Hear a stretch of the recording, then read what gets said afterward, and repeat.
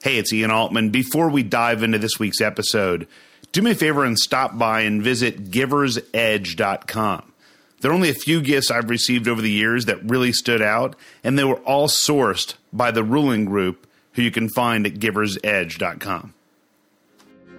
Hey, it's Ian Altman. Welcome and thank you again for joining me for the Grow My Revenue Business Cast. In this episode, I'm going to talk specifically about some questions we've received from listeners and clients. First, we're going to talk about the notion of active listening and scripts.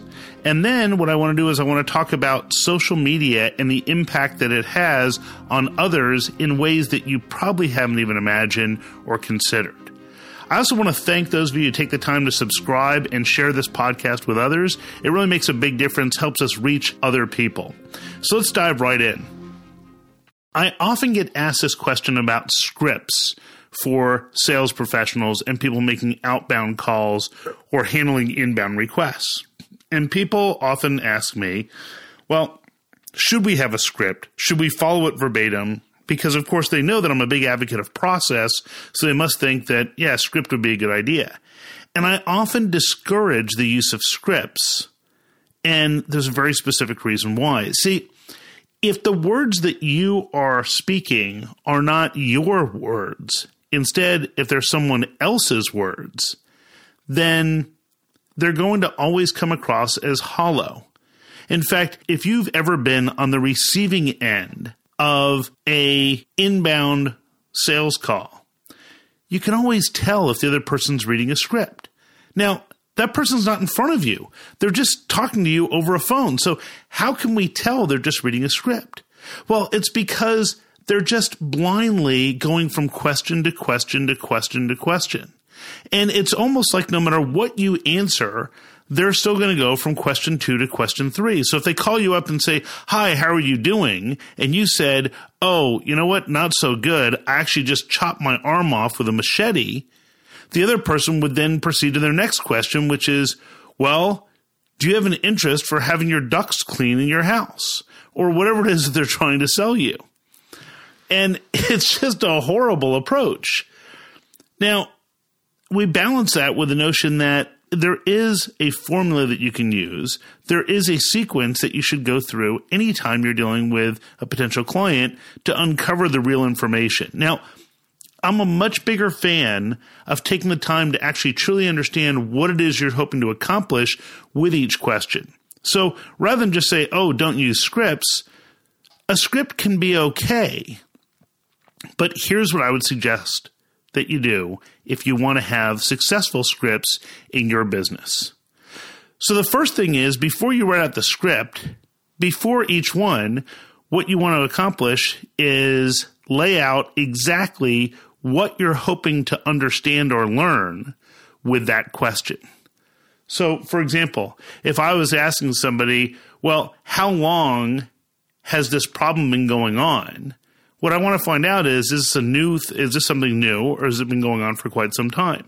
If I ask somebody, what else have you tried? What I'm trying to find out is, what alternatives have they pursued? And what I also want to know is this important enough that they've shown a pattern in the past of investing and trying to find a solution for it? When I ask them, well, what happens if you don't solve this? What I'm really trying to find out is the problem important enough to the person we're dealing with to warrant an investment?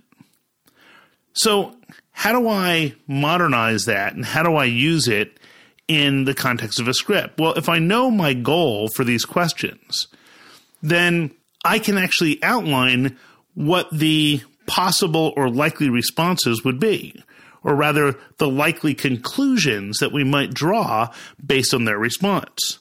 So if I was asking somebody, well, what happens if you don't solve this? I've got a few different potential outcomes. One could be, wow, this is a really big problem that's worth solving.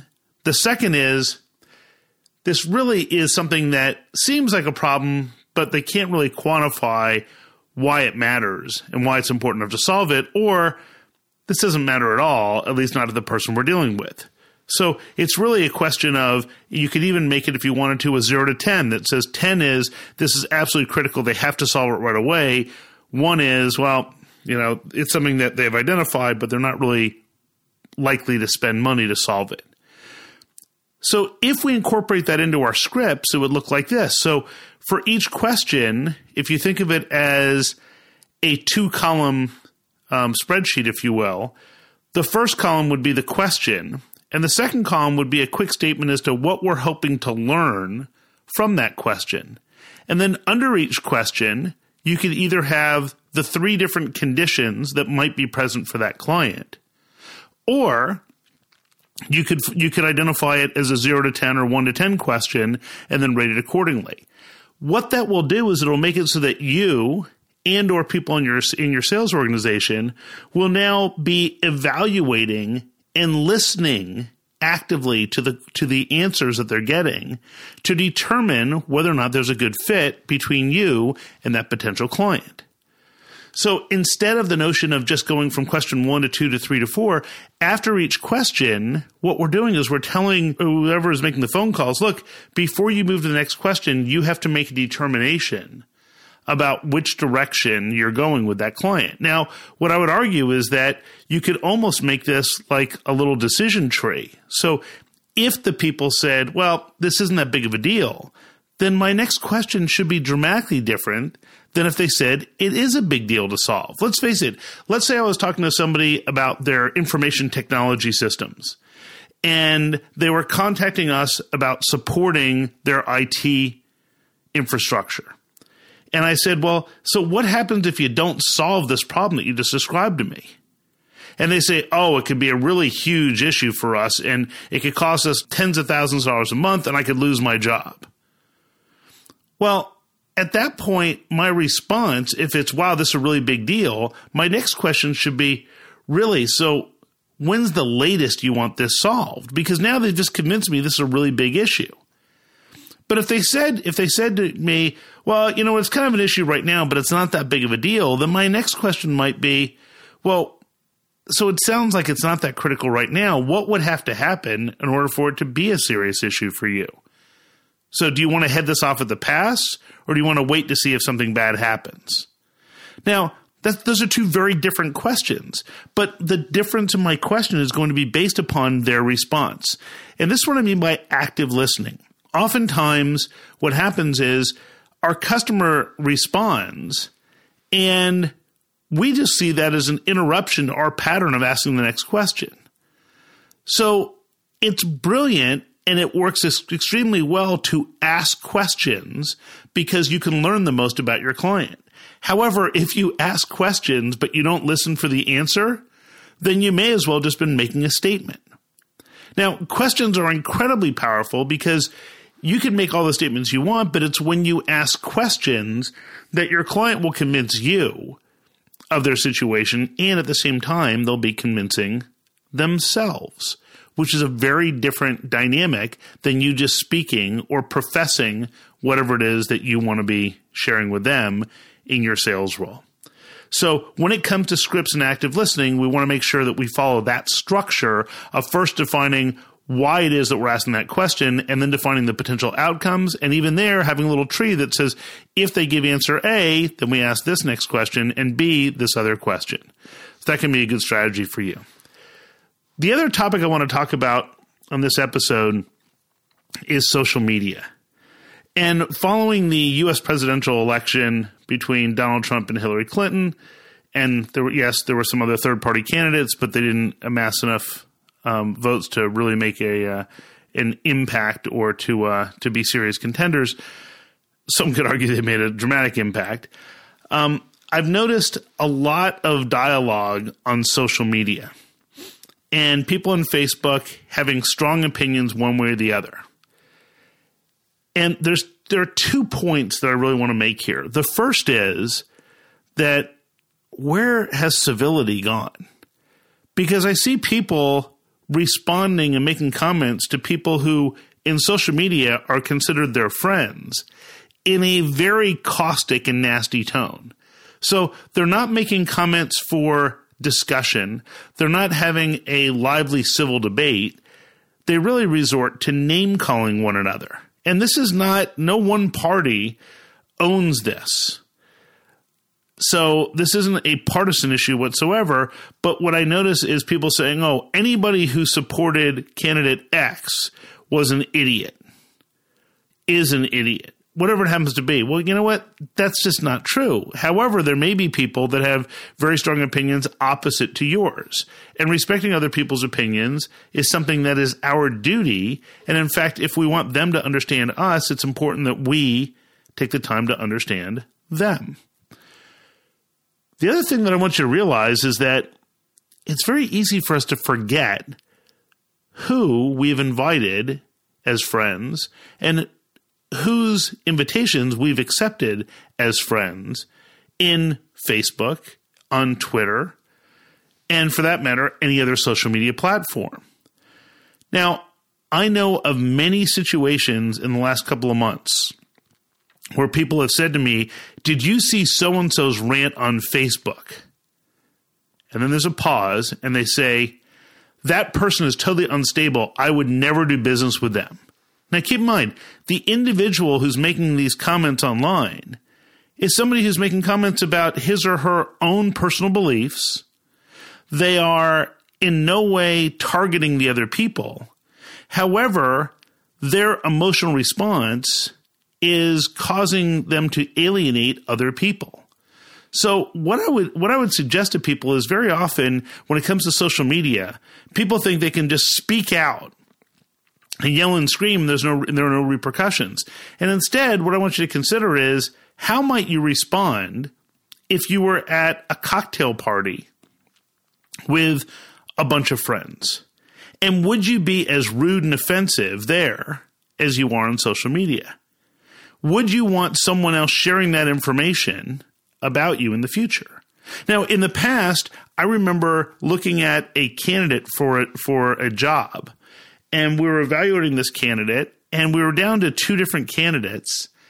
And the one person, when I looked at her Facebook profile, every post was about how she couldn't wait to go out partying with her friends and get trashed.